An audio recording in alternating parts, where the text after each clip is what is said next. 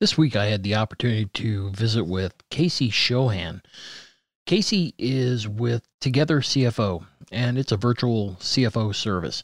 And it was timely because I was reviewing some financial statements, and oh my gosh, they were just so bad. And we run into that a lot, where the financial condition of the financial statements are just abysmal. And when we aren't able to make heads or tails or be able to track expenses and income, it impairs value.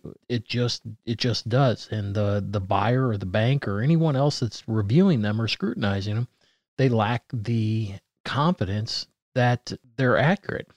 And so that's where he comes in. So I hope you enjoyed my conversation with him. Please welcome. This is another episode of the Defenders of Business Value podcast, a podcast where we talk about what makes a business valuable, learn the tips and tactics to increase your company's value that only veteran deal makers know. And now, here's your host, Ed Mysogland. I'm your host, Ed Mysogland. I teach business owners how to build value and identify and remove the risks in their business so that one day they can sell their business at maximum value when they want, how they want, and to whom they want.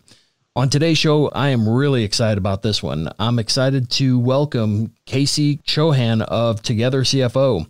Born and raised in England, Casey moved to the United States in 2012 with the Fortune 500 company Flowserve. And he worked there, and then he left there to begin Together CFO in 2016. And that's where he is today and why we're talking, because he helps companies of businesses of 2 million plus in revenue scale growth through improved financial strategy and awareness. Now, Casey, welcome to the show. Thank you so much for having me on, Ed. I didn't do that introduction justice. So if you don't mind, can you go back and give us a little history about how you came to Together CFO? Yeah, absolutely. So if you can imagine a kid growing up in the countryside of England, there's lots of beautiful green fields, rolling hills, excuse me, running around, playing in the mud and the grass with my dogs. Basically, that was me as a kid.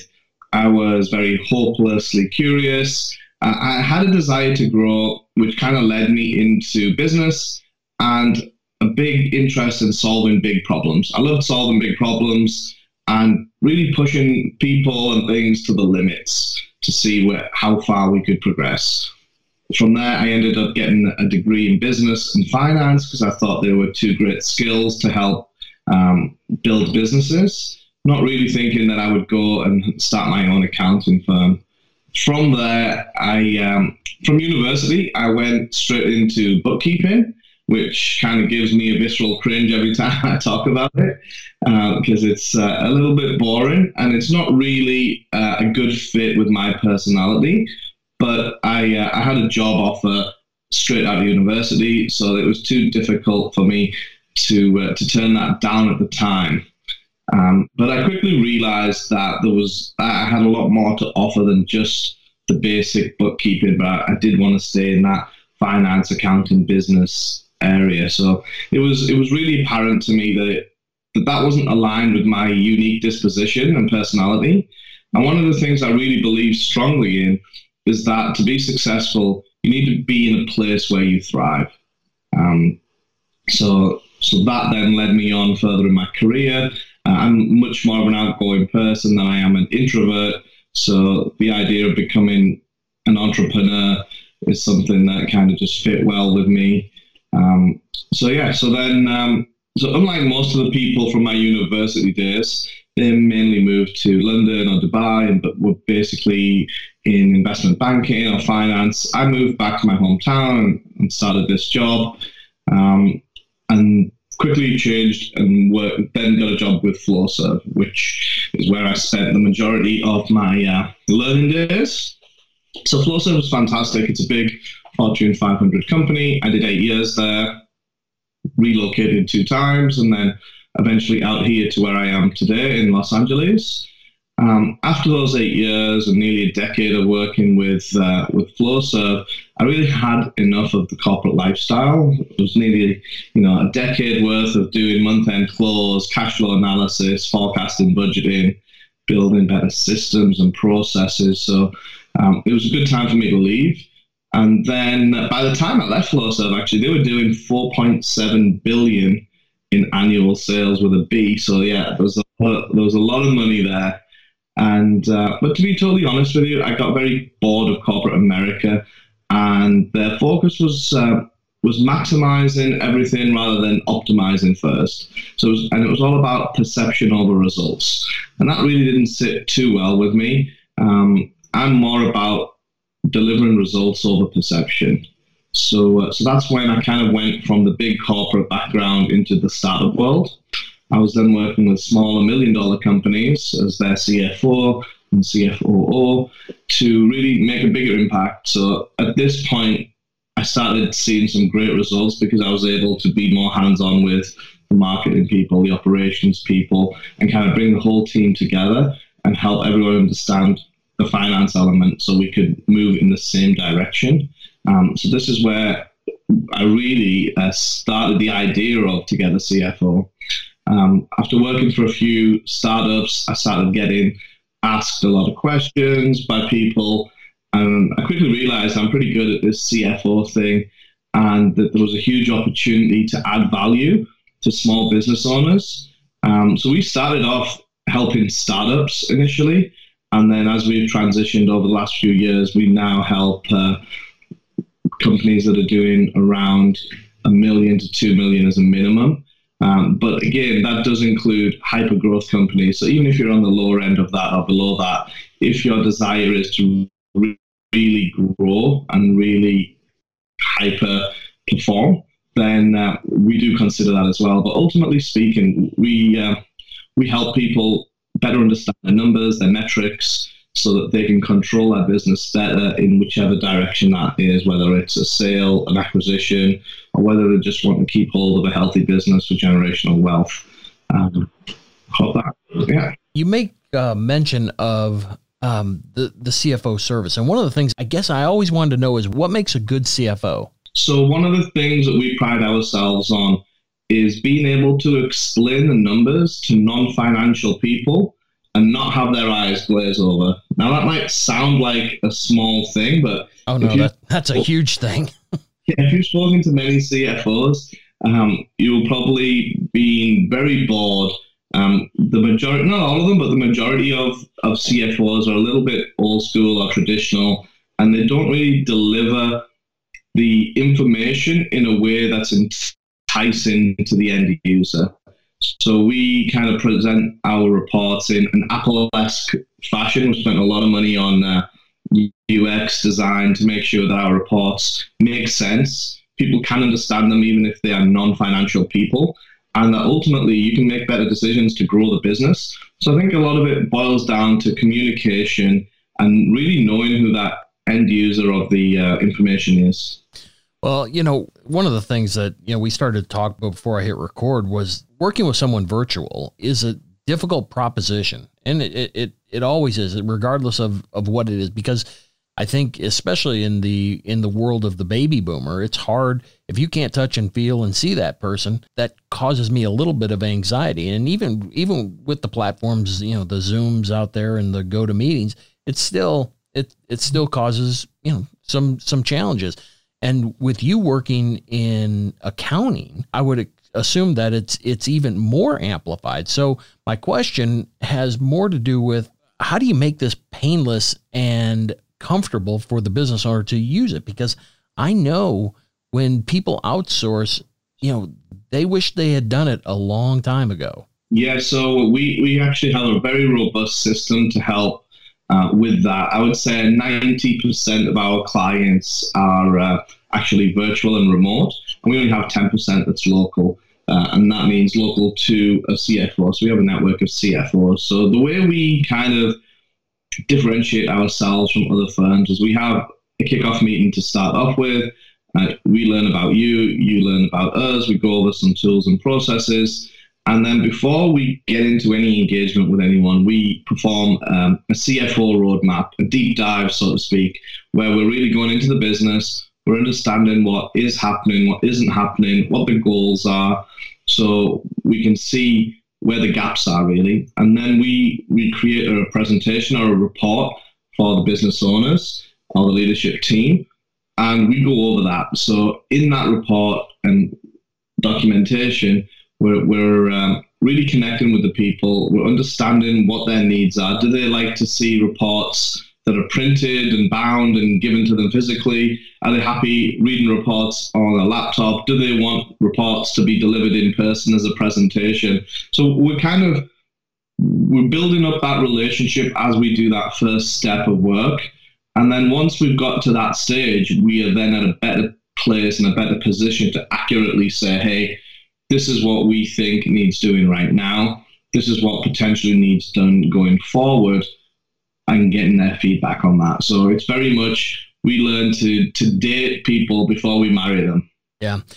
The reason I started this podcast was, I wanted to help people understand how to create, preserve, and then ultimately transfer value. And so in that framework, how do business owners think about business value as they're working with you? Or are you coaching them into, what, at some point you're going to be out of here?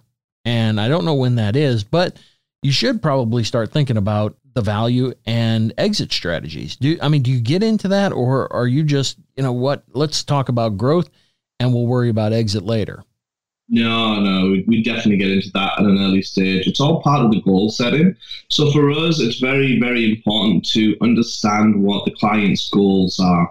So obviously everyone's goals are all different, but to understand if a client is looking to expand or sell or just keep a business for generational wealth, or fix a business if it's not performing too well.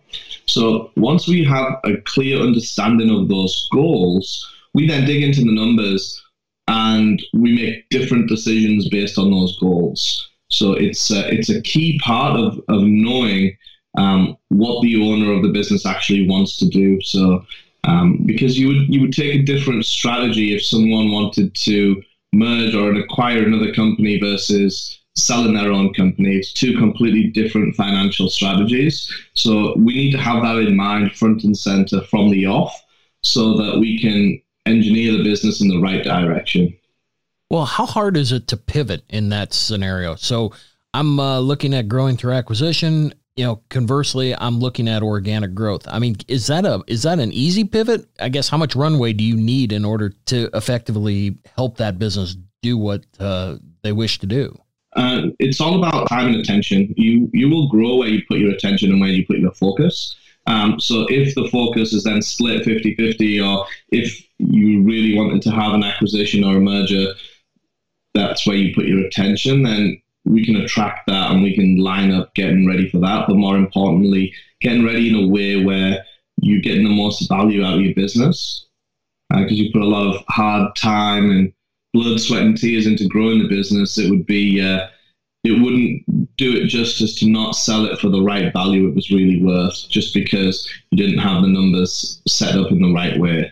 So in order to really answer your question, it's not difficult to pivot. It's just a matter of putting more time and attention into that area. Well, I'll tell you, one of the hardest things, and you brought it up, but it's the attention. And a business owner, wears so many different hats. When you start your process and you begin working with the business owner, how do you transition from, this is not about X's and O's. Now we need to talk about allocation of time and how collectively we're going to grow together. How do you do that? Because I know every guest that I've had on this podcast has expressed the same thing, that it's easier for a business owner to write a check than it is to give the attention. So, how are you doing it? Yeah, it's the hardest part is to get the attention of the business owner, because understandably they have hundreds of fires to be putting out all at the same time. The way we do it is looking at the scoreboard. We have a set dedicated time, whether that's weekly, bi-monthly, or monthly, to sit down and really get that one-on-one time with the business owner. And if the business owner can't commit to that, then they're not a good fit for us. We're very selective on who we bring in. And that, again, goes back to our initial process of the CFO roadmap and then the report, because a lot of that roadmap, that usually takes between 3 and 4 weeks to complete. And we're always asking for a lot of information and a lot of back and forth. So during that process, we can pretty much see very quickly if a client is going to be a good client for us to move forward or not, based on their responsiveness and their attention to detail. And if we don't feel that we're getting enough of that, then we wouldn't want to work with that person. So it's kind of a pre-filter for us. Sure. In the research I did prior to the interview, I mean, you're known about helping companies grow. So what kind of tips that the audience can easily implement to help them grow? The first one is have a very good scorecard. So if you have a really good scorecard, and this is numbers, metrics, and whatever other good indicated information there is to make better decisions, if you have a solid scorecard in your business and you're reviewing it weekly, that's one really strong basic principle to help you get ahead of potential issues.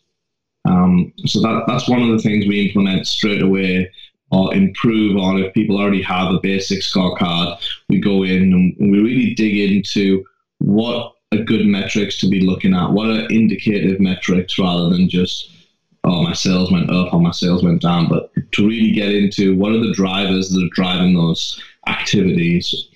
And then another one would be right people, right seats. So you might have a really, really good member of staff, but he just might be in the wrong department or in the wrong area. Now, changing that member around or letting that member go is a very difficult decision, but in the long term, it's going to be the best decision for the company. We have a lot of pushback when we get to this one, but ultimately, right people, right seats is a fundamental. If you don't have the right team around you, you're not able to scale to that next level, and you're not able to kind of get the full value out of your business. And then the third one I would say is systems and processes. If you have solid systems in place and processes that your staff can follow, then that just gives ultimate clarity. And regardless of if you have staff turnover or people are sick, someone could come in, pick up the procedure and follow it through. That's when you get into an ideal state.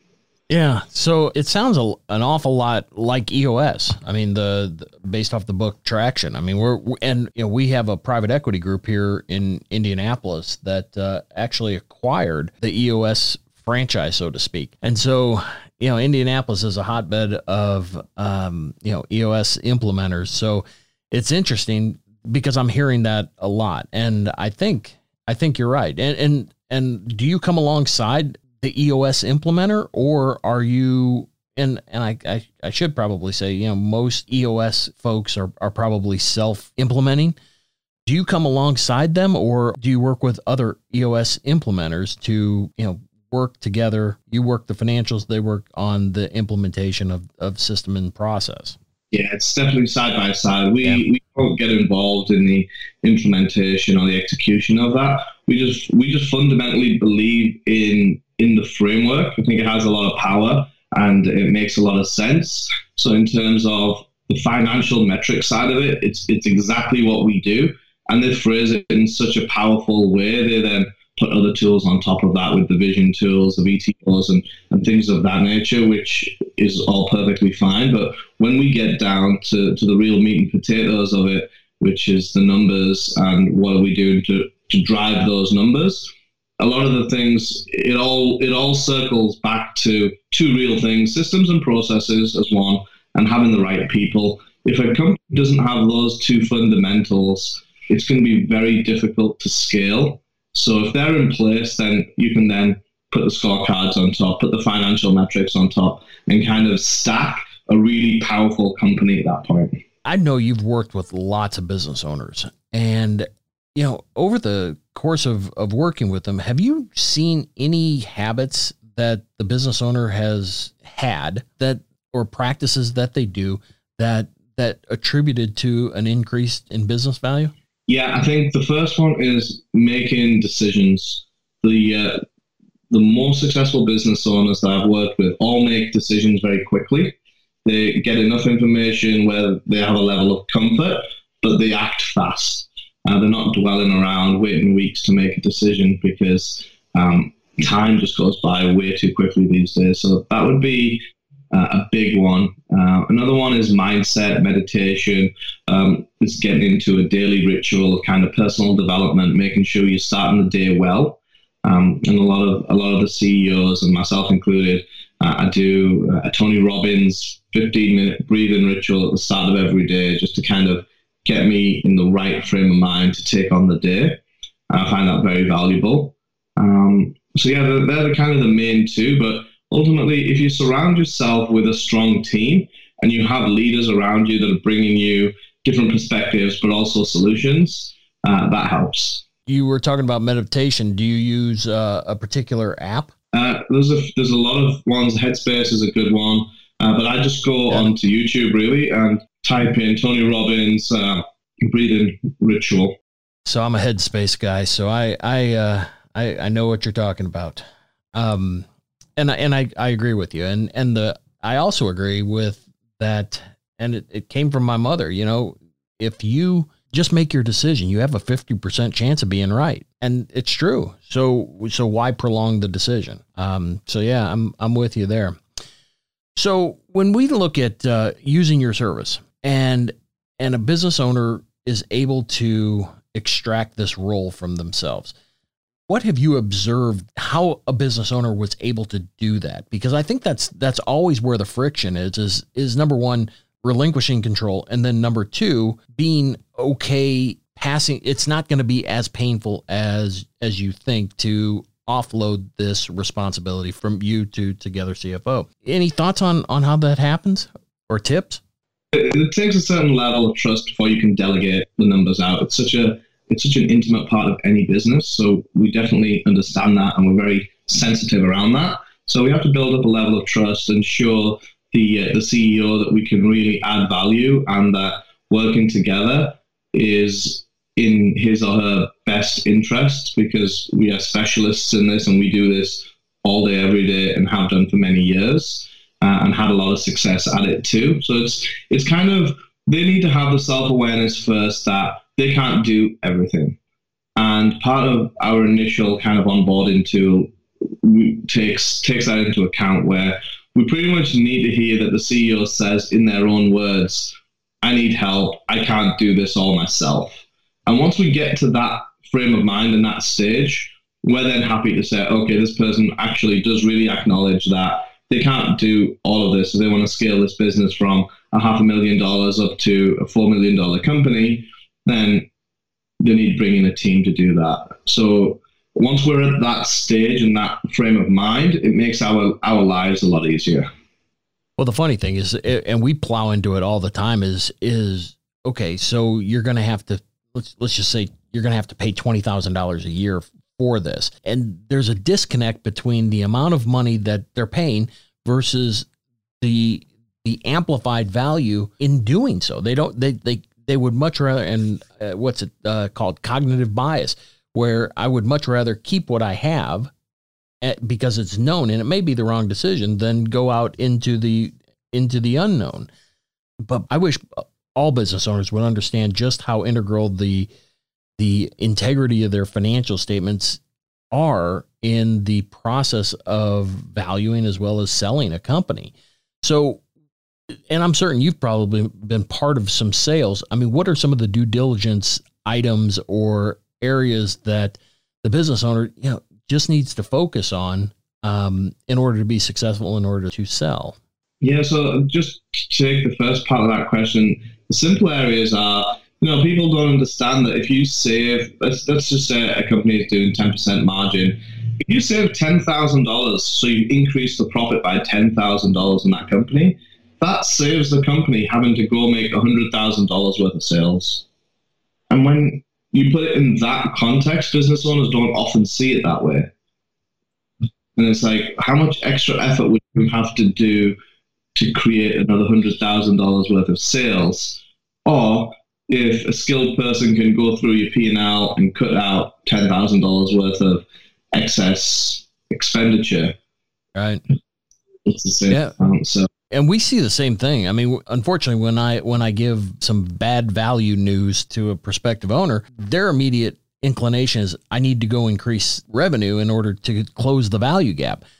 From my standpoint, it's no, let's fix the engine first and then we'll add the gas.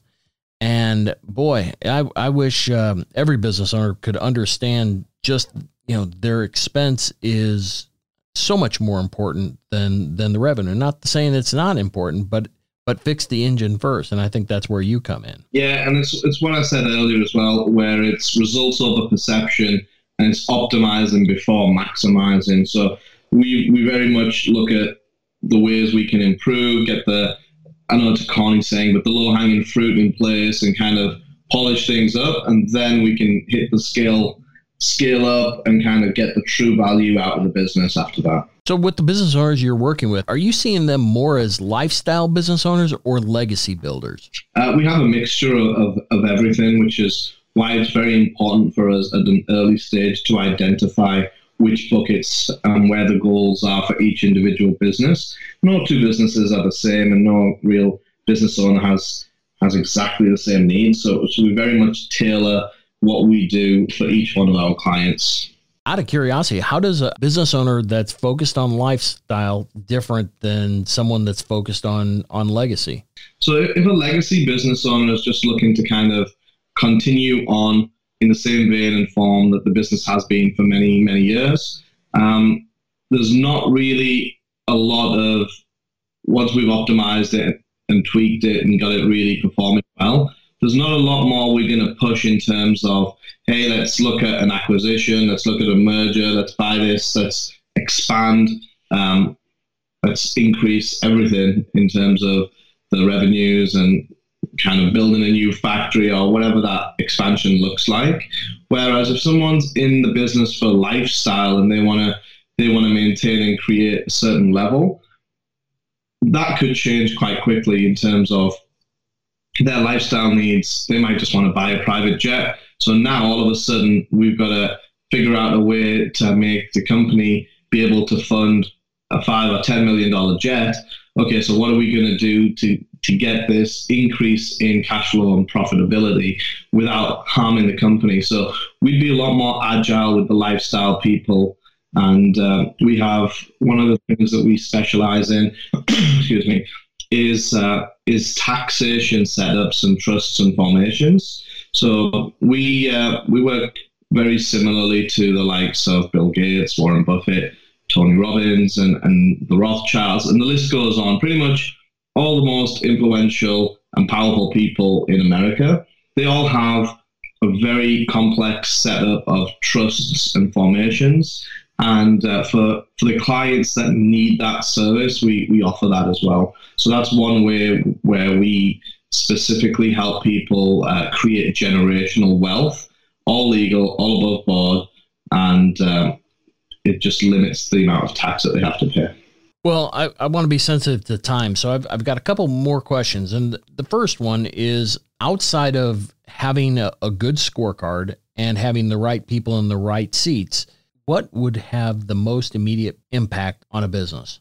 In terms of selling it, or just in terms of understanding what's going on in it? Either or. I mean, because I think one facilitates the other. Well, it's knowing your numbers and having them correct. So a fundamental of all of the things that we spoke about is making sure the books are correct and accurate and in order, because the worst thing that can happen is if someone's doing due diligence on your company and they realize that there's some discrepancies with the numbers, because then that loses the trust from the offset, and it's going to make the transaction drag out a lot longer, and more than likely you will not get the value that you expected. Got it. So what's the best way we can connect with you? You can reach me at my website, which is togethercfo.com, or you can shoot me an email directly, which is just KC, the two letters, KC, at togethercfo.com. And I actually have a little special surprise for all your listeners. If they go to 3stepstoprofit.com, I've got a free ebook there for all of the listeners. Well, that's awesome. Well, thank you. So, Casey, thanks so much for being so generous with your time and experience. I mean, I truly appreciate it, and I know our audience appreciates you helping business owners maximize their value. So, for all you listening, to learn more about Casey, go to togethercfo.com, and I'll have everything in the show notes, especially the downloadable ebook about 3 steps to profit. So Casey, thanks so much for being so generous with your time and experience. This is an important topic especially when we're working with financials and the success of the business. So I appreciate your time. And like I said, to learn more about Casey, go to Together CFO. And Casey, thank you so much for being a defender of business value. You're welcome. Thank you for having me on. This was another episode of the Defenders of Business Value podcast. For more episodes packed with strategies to increase the value of your business, visit defendersofbusinessvalue.com for show notes, transcripts, and free tools to start you on your journey. Subscribe now so you don't miss any future episodes. I hope you enjoyed my conversation with Casey. Casey brings an awful lot to the table. He has done a lot and he has seen a lot. So before you go, I suggest you go over to Defenders of Business Value. We have all the links to everything we discussed in the show notes, and I hope you go there because he has a free PDF download for you. And while you're there, sign up for the weekly newsletter, the Legacy Exit newsletter. If we can help in any way, certainly reach out to me. My email is ed@defendersofbusinessvalue.com. I'll be happy to do what I can to help. Thanks and have a good week.